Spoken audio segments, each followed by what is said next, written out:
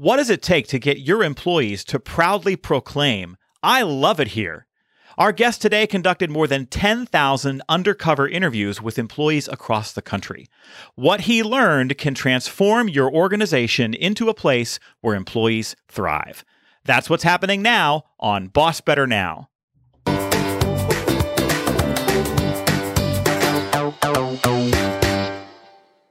You're listening to Boss Better Now. Please welcome speaker, author, and book hoarder, Joe Mull. That's true. I am absolutely a book hoarder. I'm the kind of person that cannot walk out of Barnes & Noble with at least 2 or 3 books in the bag. And then they go home and they end up on a stack, right? And that stack never seems to get smaller. It just grows. I had a speaker friend of mine once who called that his tower of guilt. That is a perfect description. Well, hello, boss heroes, and welcome again to your weekly Boss Pick-Me-Up. As we say around here, commitment comes from better bosses. This is because bosses are the single most influential factor in whether an employee loves what they do and where they work. On this show, we strive to give you the insight, skills, and encouragement you need to boss better. Whether you are listening on your favorite podcast app or streaming our video episodes from the Boss Better YouTube channel, we are glad you are here. And this week is a very special episode of our show. Now, I don't mean special like this week on a very special episode of Blossom. I mean special as in a rare treat. We don't have guests on our show very often, but I could not be more excited to introduce you to today's visitor. Clint Pulver is an Emmy Award-winning keynote speaker and author of the new book, I Love It Here: How Great Leaders Create Organizations Their People Never Want to Leave. And that book is out this week. Clint is a former private pilot turned generational workforce expert, and he has dedicated his professional career as the undercover millennial to uncovering the secrets to what leaders are doing right. Please welcome to the show, Clint Pulver. Clint, thank you so much for being here today, man. You're welcome, Joe. Thanks for having me on the show. This is a big deal for me. That's a big deal for us, too. You're our first guest. You've got a killer book coming out this week. Congratulations on that. Tell us how I Love It Here came to be. Yeah, so 5 years ago, I was in a mastermind group. We were in New York City, and we were meeting with other CEOs, business executives, learning about how they strategize and build successful businesses. And this one gentleman that we met with owned a large sporting good retail chain and a beautiful store in Manhattan. And we're talking to him about his business and his philosophies and how he's grown this organization. And one thing he talked about, he had this thick New York accent. And he said, you got to adapt or you're going to die. You don't adapt, you're going to die. I was like, wow, it was a very profound statement. And I agreed with him. Like, we've got to adapt in our businesses. We've got to be able to move with the market that's always changing. But then I asked him a question. I said, so what about your management style? Have you had to change how you manage employees 20 years ago versus how you manage them today? And he fired back and he said, no. The way I manage today is the same way I managed 20 years ago, and we get results. It was another fairly profound statement. I thought, okay, weird. He felt the need to change how his strategy and his business worked to meet the demands of the market. But there was no need to change his adaptation when it came to humans. And I looked around the store, and all of his employees were my age or younger. All millennials, Gen Z, young employees. And I just thought, I wonder if they would say the same thing. Right. I wonder if they would have the same ideology, the same perception that he did, that everything in his store is wonderful and amazing. And so I thanked the guy for his time. We had 35 minutes to kill, Joe, until we needed to be to the next place. I had nothing else better to do, so I walked up to one of the employees.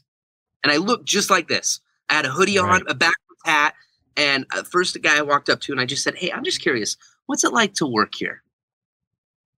And he got quiet. He kind of looked around. I felt like we're doing an illegal drug exchange. And he said, do you really want to know? And I said, yeah, I'm honestly curious. He said, I can't stand it here. He said, I literally feel like I'm a number. Dude, it's just a job for me. And then he's like, I don't even think my manager knows I'm here right now. And I said, well, why are you still working here? He said, oh, I've already applied to 3 other places. As soon as I get another job, I'm gone. And I remember I did think like maybe the kid's just woke up on the wrong side of the bed. Like he's just having a bad day maybe.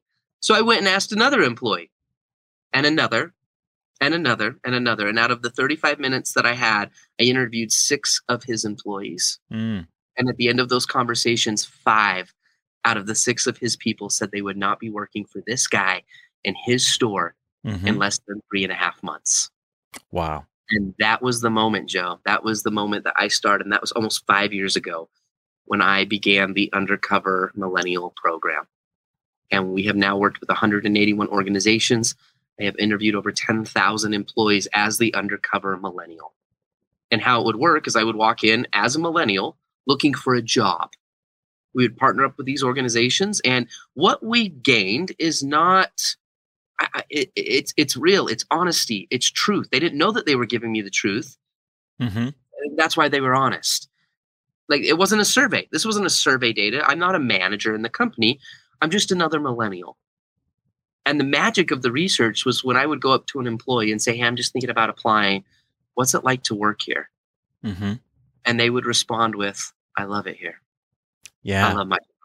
I love my boss. Oh my gosh, Susie. You got to meet Susie. Come here. Susie, come here. And then when that would trend in an organization, right, an employee after employee would say, I love it here. And the magic behind how great leaders created organizations that their people never wanted to leave. And that's why we titled the book, I Love It Here. It's a solution-based book it's not a leadership book written by another leadership expert. That's not what this is. This is a leadership book written by 10,000 employees who knew when their leaders were getting it right. That's the difference. That's what this is. And it was an honor to be a part of it for a big part of my life. Well, there's so much in this book that make it a useful resource for people who are going to work every day and have other people in their charge. And your research reinforces this idea that, and this is how you said it in the book, bosses are the number one reason people stay or the number one reason people leave. Tell us more about how you came to that conclusion. Yeah, management, man. Here's the thing is when an employee hated their job, they always talked about the manager. Right. And when they loved their job, they always talked about the mentor. Okay. That was a unique find in the research. So there's a difference between mentorship versus management. It's not even leadership. Sometimes we talk about, well, you got to be a good leader and avoid being the manager. We talk about leadership and management. But what I found in the 10,000 interviews is that when they really loved their job, they were talking about a mentor, not even the leader. We look at traditional leadership as someone who sits in front and they're on the ship and they're directing where the ship is going. You're a leader if people follow you. How do I get you from point A to point B to point C? And how do we move this organization? You're the CEO. You're the leader. You're standing in front and you're leading. Now, the manager is the person that's on the ship making sure there's no leaks, making sure that the ship can move swift, making sure that we can be efficient, that we're staying productive. But the mentor is the person that's taking care of the people on the ship. The mentor, this is what was really interesting, Joe, is mentorship was not really a title. It was not something that could be given. It could only be earned.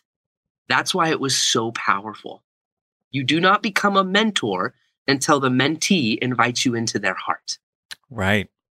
And when you could gain that role as a manager or as a leader, as a mentor, meaning that you were the catalyst, you were the person that connected those individuals to their dreams.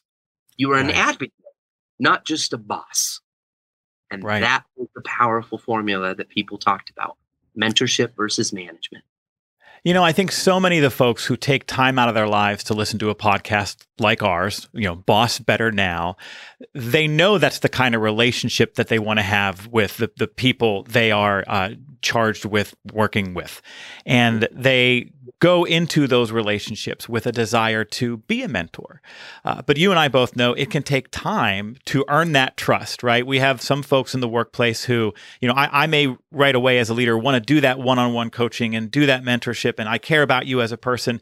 But some employees want to keep their manager, their boss at arm's length, and it takes some time to earn that, as you said.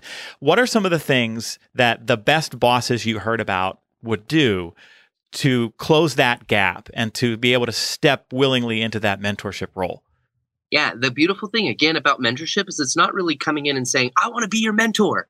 Right. I want to be, that's not how it works. Usually mentors are sought out because of who they are, not because of the position they're wanting to impose on other people. So, for example, every mentor, if they became a mentor to somebody, if they earned that right, and someone came to them and said, because of who you are, I like myself best. Because of who you are, you're going to help me grow in this company. Because of who you are, how I experience me and how I experience myself when I'm with you matters. That's the mentality that we kind of need to think as I explain this, because there are 5 C's that qualified somebody to be a mentor. I call them the 5 C's of mentorship. And when employees would talk about these individuals, I always asked why. What is it about them? Why did they yield such loyalty? Why were people willing to literally leave a company and follow them to another company, making less money in a work environment that's new, a schedule that's not conducive to their own needs? Why would they do that? Mm-hmm. Why would they stay later for somebody? Why would they work harder for somebody? And it was the mentor. But what were those characteristics? So number 1, the first C is confidence. Mm-hmm. Those mentors, they had a mindset. Confidence is a mindset that built trust. It was the sense that you confidently know who you are as a leader. You know also that you can get me to where I need to go. And you're confident in that. I want to mentor with someone who is confident in the thing that they're mentoring in. The second C was credibility. What's your background? I want to be a mentor to me. I want to know where you've been. What have you done? Right? You might be the sales manager at the car dealership. How many cars have you sold before? Did you come up through the ranks? Were you a part of the company? I want to know those things. The third C is competence. You might know everything about the game of basketball, but can you get out and actually shoot a hoop? Mm-hmm. Employees, when they had a manager who was also a practitioner, that mattered. They were competent in the thing that they were actually teaching. They weren't just sitting back barking orders. They could jump in the trench, and they understood the software. They understood the process of the sale. They were competent in their ability to mentor somebody in that which they were talking about. The fourth C is candor. Joe, these people had the ability to create honesty and relationships that were so strong that honesty could exist. Right? We talk about the bank account, make the deposits of trust so they could make the withdrawals. Yeah. They did. They understood that no significant loyalty will ever happen without significant connection. Mm-hmm. And if I can connect, then that allows me to have honest conversations. That allows me to uphold the standards. That allows me to say, hey, listen, okay, you're doing really great with the customer service side, but you're not entering the data properly. And that has to be a component to make this a successful thing. Okay.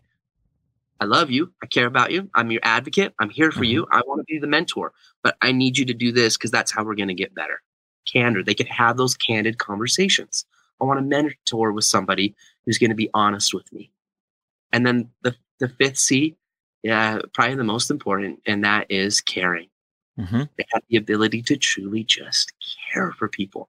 The moment we stop caring in management is the moment that we fail. Because again, everybody, this is what I learned, Joe. One thing that was very pivotal in the research is that every employee is asking the question, let me know when it gets to the part about me. Mm-hmm. And some managers hear that and they go, well, those entitled little shining stars, right? Let me know when it gets to the part about me. And I always say, no. It's not so much about entitlement as it is about good business. Mm-hmm. We have to bring humanity back into the workplace. Too many managers, literally, they're standing in front of a fireplace and they're saying, give me heat, then I'll give you wood. Mm-hmm. They're looking at their employees and go, no, you got to earn my trust. No, I'm not going to connect with you. Be glad you have a job. I show you that I love you because I give you a paycheck. Right. Long gone are those days. And we are coming out of what I'm calling the great job churn of 2021, where 2020, we saw really high retention rates, record retention rates, because everybody was so glad they had a job. They hunkered down, they held tight to what they had, and now we're coming out of that. And two things are happening. One, employees have had time to think. Mm-hmm. Does their job today look the same that it looked in 2019? A lot of jobs have changed. Pay structures changed. Working Yep. from home has changed. People realize, oh my gosh, I can work in Colorado and live in, another city close to my family. There's just more options, right? Absolutely. The come out of this more competitive. And then second, they will remember, they do remember how you treated them during the pandemic. Yes. And we did quite a bit of research during the pandemic. We have a whole chapter dedicated to it in the book. It's called Brace for Impact. And there were some pretty horrific things that we saw that bosses did, not just out of spite or because they're bad people, but just in chaos and chaotic times, people became the last priority. But on the flip side, I also saw how amazing bosses maintained the priority of people. They maintained the ability to make sure that people were safe physically, but they also felt safe, that they were seen, they were heard. Let's practice some empathy. I get that you're now the teacher at home and you've got 7 kids Yes. and your spouse is working, and they will remember how you treated them. And I think we're going to see some massive shifts in the world of retention as we come out of 2021. And you just gave some perfect examples of one of the patterns that I saw in the book. So every time you were doing interviews and you encountered someone who said, I love it here, and then pointed to their boss as the reason why, I noticed when you asked what about their boss made them a great boss, made them somebody that they wanted to work for, the 2 words that kept coming up over and over again in your book were kindness and connection.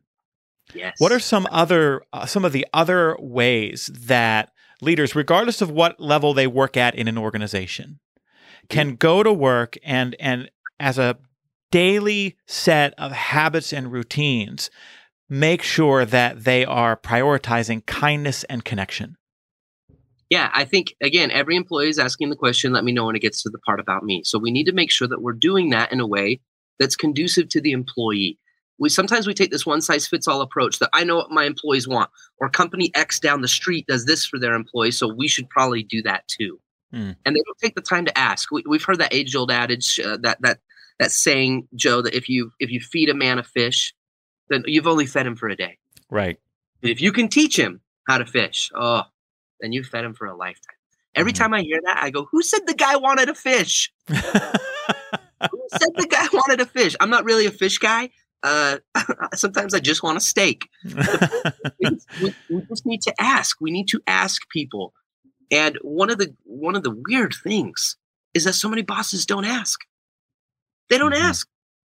And they haven't created relationships that if they did ask, they would never get honesty. Right. I found too that most managers have no idea they're doing poorly, which is unfortunate because, they sit down with an employee, they do the one-on-one management meetings, right? One-on-ones. What can I do better for you as my manager? Most employees go, no, you're doing awesome. It's great. Because there's no incentive for me to speak the truth. You haven't created a relationship of trust. And what the employee is thinking in their mind is, you micromanage like a crazy person. I know you talk bad about me. You're the person that every time the team wins, you take the credit. Right. Every time we lose, you blame somebody else. And I'm thinking about going to another job. And then they leave 4 months later, and the boss sits back and they go, so hard to find good work.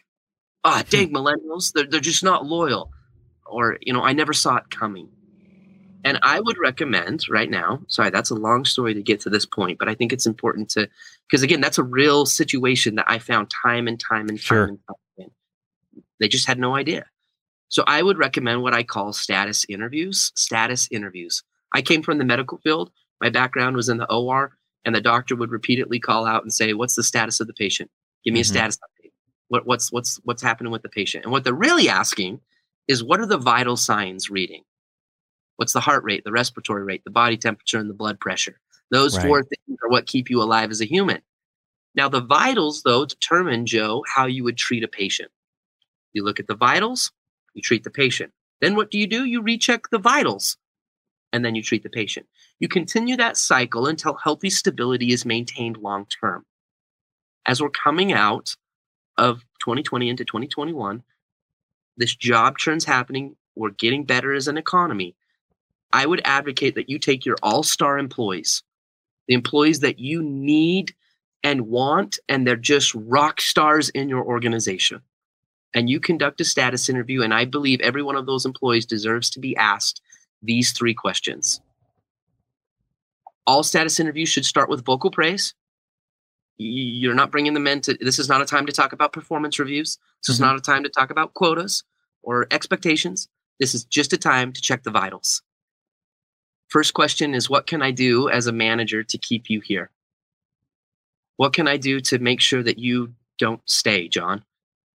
Listen, Susie, we appreciate everything that you have done, and we value who you are. And I just got to know, things are changing a little bit. We're coming out of this pandemic. What do I need to do to keep you here? Mm-hmm. Some managers are afraid to ask that, because what if they ask for ski passes and more and a 20% raise? Right. But here's the thing. You might be able to do that. And they might be an employee that's worth giving and investing a little bit more into. Congratulations. Then you just retained them for a longer period of time. Yeah, wouldn't you rather know? Right. And accomplished, right? Mm-hmm. Or if they ask for, I want a 50% raise, and you're like, I can't do that. Be honest with them. Let them know the situation. We can't do that. But then ask for an alternative. Is there something else? Something else that we can do? Maybe it's let's let you have Fridays off. I know you love to go fishing. Is that worth it? Can I do something there? And if they go, nah, it's not really important, or there's not a solution that's met, then at least you asked. Mm-hmm. Most people ask that question, what can I do to keep you here, during the exit interview? Right. When the employee already, almost 2 feet out the door. Ask that right now. Second question is, what can I do? The second question is, what's getting in the way of your success here? Is it the schedule? Is it the pay? Is it Loranda? Who is it? What's getting in the way of you thriving in this organization? Mm-hmm. And then it leads to the third question, which allows you again to become the mentor, to become the advocate. And that question is, what can I do to help you get there? What can we do to keep you there? What's getting in the way of your success? And what can I do to help you get there? Every great employee deserves to be asked those 3 questions right now. How often do you think leaders should be doing the status checks like this and cycling through those questions? Yeah, every new employee should be asked that at least twice a year. Yeah. Long-term employees, people that you've had around, at least once a year. I'm kind of on the side of we try to take the load off of leaders. We try to, keep it as simple as possible. Yeah. And sometimes it's situational, right? Sometimes, somebody's on the fence. Well, get in there and do it right now. It depends, but yeah, at least twice for brand new employees and once a year for long-term employees. Perfect. Well, folks who are listening to this, if nothing else, I hope you jotted down those 3 questions. You put them on a sticky note, hung it next to your computer, put it in your bullet journal, texted it to yourself in your phone somewhere so that you can have those at the ready the next time you have an opportunity to sit down and check in with your folks. And if you can make a promise to do that, that's a promise you keep to yourself. It's a promise you keep to them. And I think that those are 3 incredibly powerful questions. Thank you for sharing those with us, Clint. We are going to pause for a moment and keep a promise to our listeners. And Clint has agreed to play along. Folks, bosses build camaraderie on teams by making it easier for people to find things in common with each other. When coworkers discover shared interests or circumstances, they access each other's humanity, which makes team success more likely and team drama less likely. That's why every week we give you a question you can use at meetings or at huddles to facilitate connection and build camaraderie. We call it, Clint, the camaraderie question of the week. And sometimes they're sophisticated and fancy, and sometimes they're just silly and fun. And so we're going the silly and fun route this week. Here's the question. What is a food that you used to hate, but now you love? What say you, sir? Mashed potatoes. No kidding. Yeah, I know it sounds so weird. When I was a little kid, my mom would plop those nasty things on my plate, and she'd be like, eat your potatoes. I could not gag them down. Like the texture, I hated it. And it was so funny. I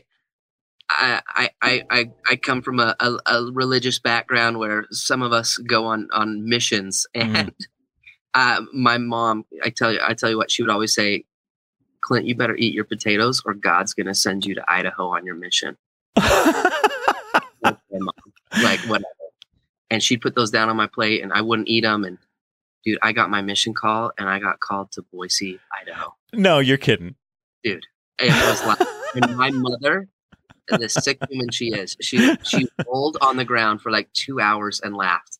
And she said, boy, I told you God has a and you are going to learn to love mashed potatoes. That's amazing. Dude, I got sent to Idaho for 2 years and I learned to love potatoes. So is it mashed potatoes? Is there gravy on there? Is there something else in there that makes them work for you now that wasn't there before? Yeah, man. I've learned to eat. There's so many different ways to do it. There's not just, put the little thing in the microwave and you're done. Like there's man, you put some cheese in there, some gravy, you put a little bit of spices. Mm-hmm. I've become a convert. I've been converted to mashed potatoes. My kids are going the other way. I grew up loving mashed potatoes, and but my kids don't want anything to do with them, right? And so maybe they'll follow your path, path later. Yeah. I don't know. It's crazy. Mashed potatoes. Well, my answer to the question, I'm going avocados. I did not like avocados for the first 40 years of my life. I didn't think they tasted like anything. But for in the past 4 years, I've really kind of fallen in love because I think the secret to avocados is what you do with them and how you pair them with other foods. Put them on a burger, man, that'll change your life. Put them in a salad, smash them up, add some spices, call it guacamole. I have come around. I've always had a love-hate relationship with anything green, but I have come around on avocados. Are you an avocado fan? I am an avocado toast is like a breakfast favorite. Yes, good stuff. Yep, I love it. So I relate. All right. Well, that is our camaraderie question of the week. We're going to pick back up with Clint here in just a moment.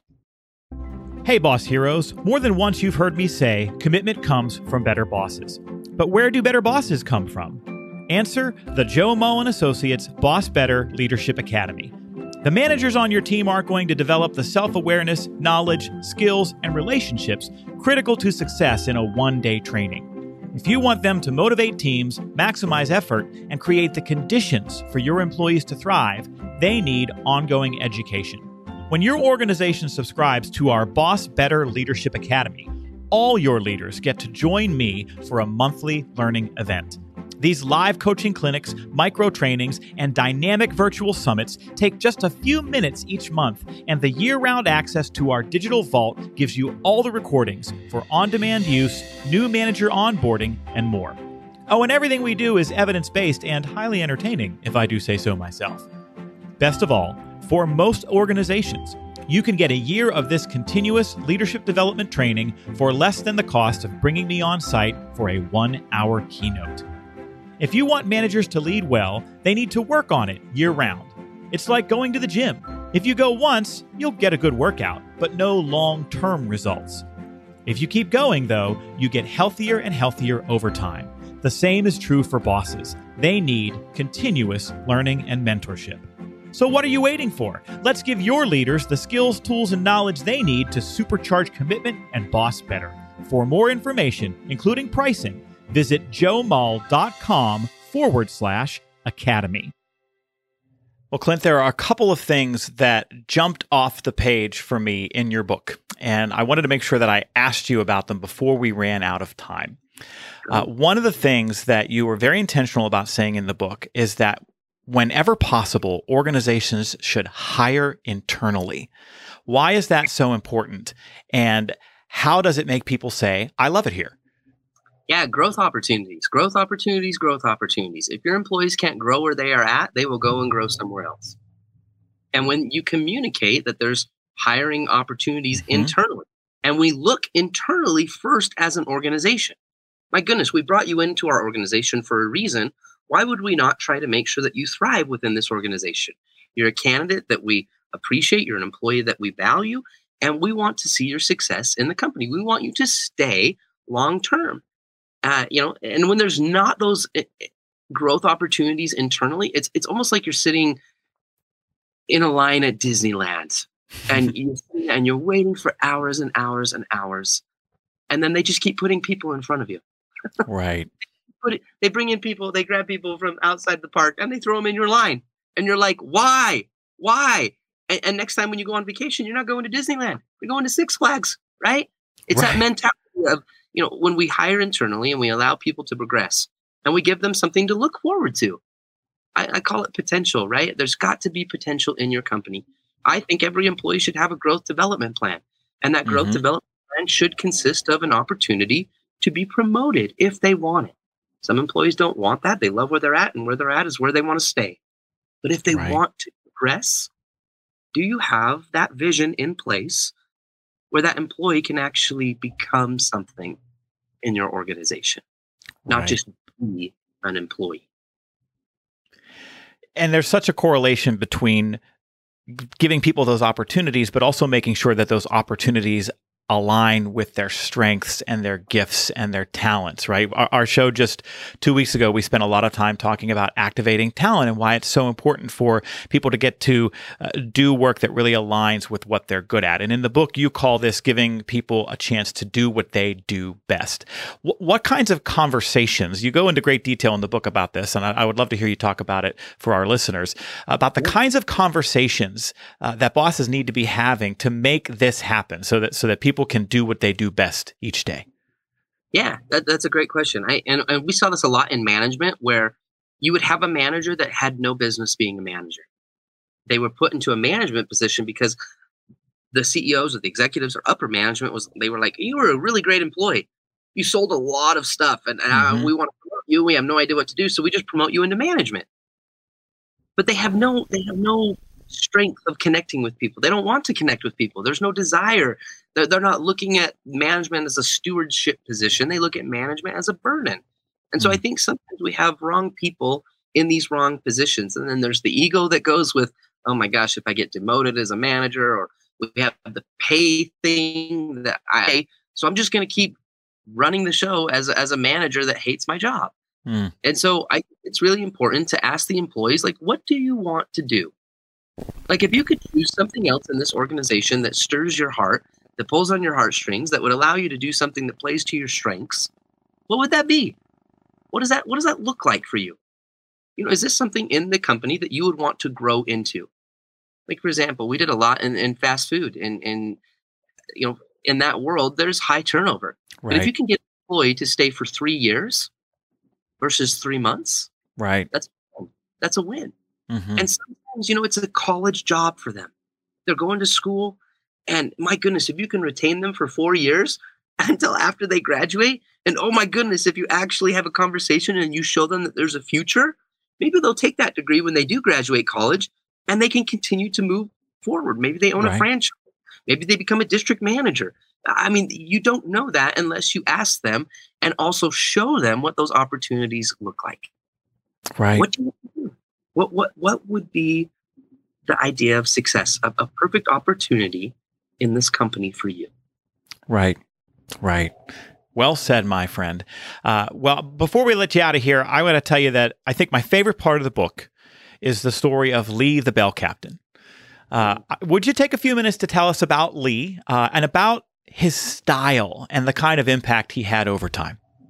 Yeah, Lee the Bell Captain he's incredible. He's still a massive part of my life and has impacted more humans at work than I've ever seen. I mean, he just ate, slept, and drank and breathed good mentorship in the workplace. He understood the ability to become an advocate. He understood that he needed to get to the part about us as individuals. And we all knew that Lee had our back. We all knew that Lee cared about us personally. But we also knew that Lee had high standards. Mm. Those are two things in management that I think, and we were able to see in the research that if an employee was satisfied or dissatisfied with their job, I could always trace it back to those two variables: the standards that the boss had, or the standards the boss didn't have, or the connection piece that the boss had, or the connection piece that the boss didn't have. Connection and standards. Mm-hmm. And he became that person who was equal in both. Yep. And in doing so, he became respected, not just liked, right? That he wasn't always liked. I'll admit that. There were some people that still had issues with Lee, but he was respected because he truly was that mentor. He had the confidence. He had the credibility. He was beautiful at having candid conversations, but he cared about us. He was the guy that would go and, break bread with us on the weekends and would come to family events. And he just took interest in our lives. He realized that we had a life outside of work. And he also realized that a lot of us might not stay in that position forever. And that if we move on, we would have been, and we were, better humans because we met Lee the Bell Captain. And on the flip side, Joe, we've never forgotten him. Right. You ask every bellman that ever worked for Lee the Bell Captain, we all remember him. We cherish him. And so many of us try to emulate that with our relationships with our spouse, our relationships with our kids. His legacy impacts our lives on the daily because of who he was and how we experienced ourselves when we were with him. He became that iconic, legendary figure. He became the mentor. And it's a perfect and beautiful story that demonstrates the example that it is possible to have high standards, to have high expectations, to expect people to give as much as they can in a role, as long as you, as a leader, are willing to give them just as much back in creating the kind of environment that will lead them to thrive. So it's a wonderful story. What's that? What a concept, right? Right. Isn't that something? If we give it all we've got for our people, it's much more likely they're going to give it all they've got for us. Absolutely. Well, my friend, I can't thank you enough for being with us today. I know the work that goes into preparing a book, and congratulations on this. In a world that grossly underprepares leaders at all levels for the role, this book is a terrific and much needed resource for bosses everywhere. So tell everyone where they can get the book and how they can keep in touch with you after today. Yeah, so you can get the book on Amazon. It's available this week. On and type in "I love it here" on Amazon. Grab the book and connect with me at clintpulver.com. I'm on all the social media channels as well, and happy to connect with anybody. I appreciate you, Joe. I appreciate what you do. I appreciate our friendship. And it's been an honor for me to be on your show. Thank you. Oh, the pleasure has been ours. And you are the first official guest on our podcast and home run, my friend. So thank you so much. Really appreciate it. Thank you, Joe. All right, friends, that's our show. Please remember that you can subscribe on Apple Podcasts, Audible, Google, Spotify, Amazon, iHeartRadio, and nearly anywhere else you can get podcasts. Also, we want to hear from you. You can leave comments, get in touch, and stream episodes on the podcast website, bossbetternowpodcast.com. Until next time, thanks for listening, and thank you for all that you do to care for so many.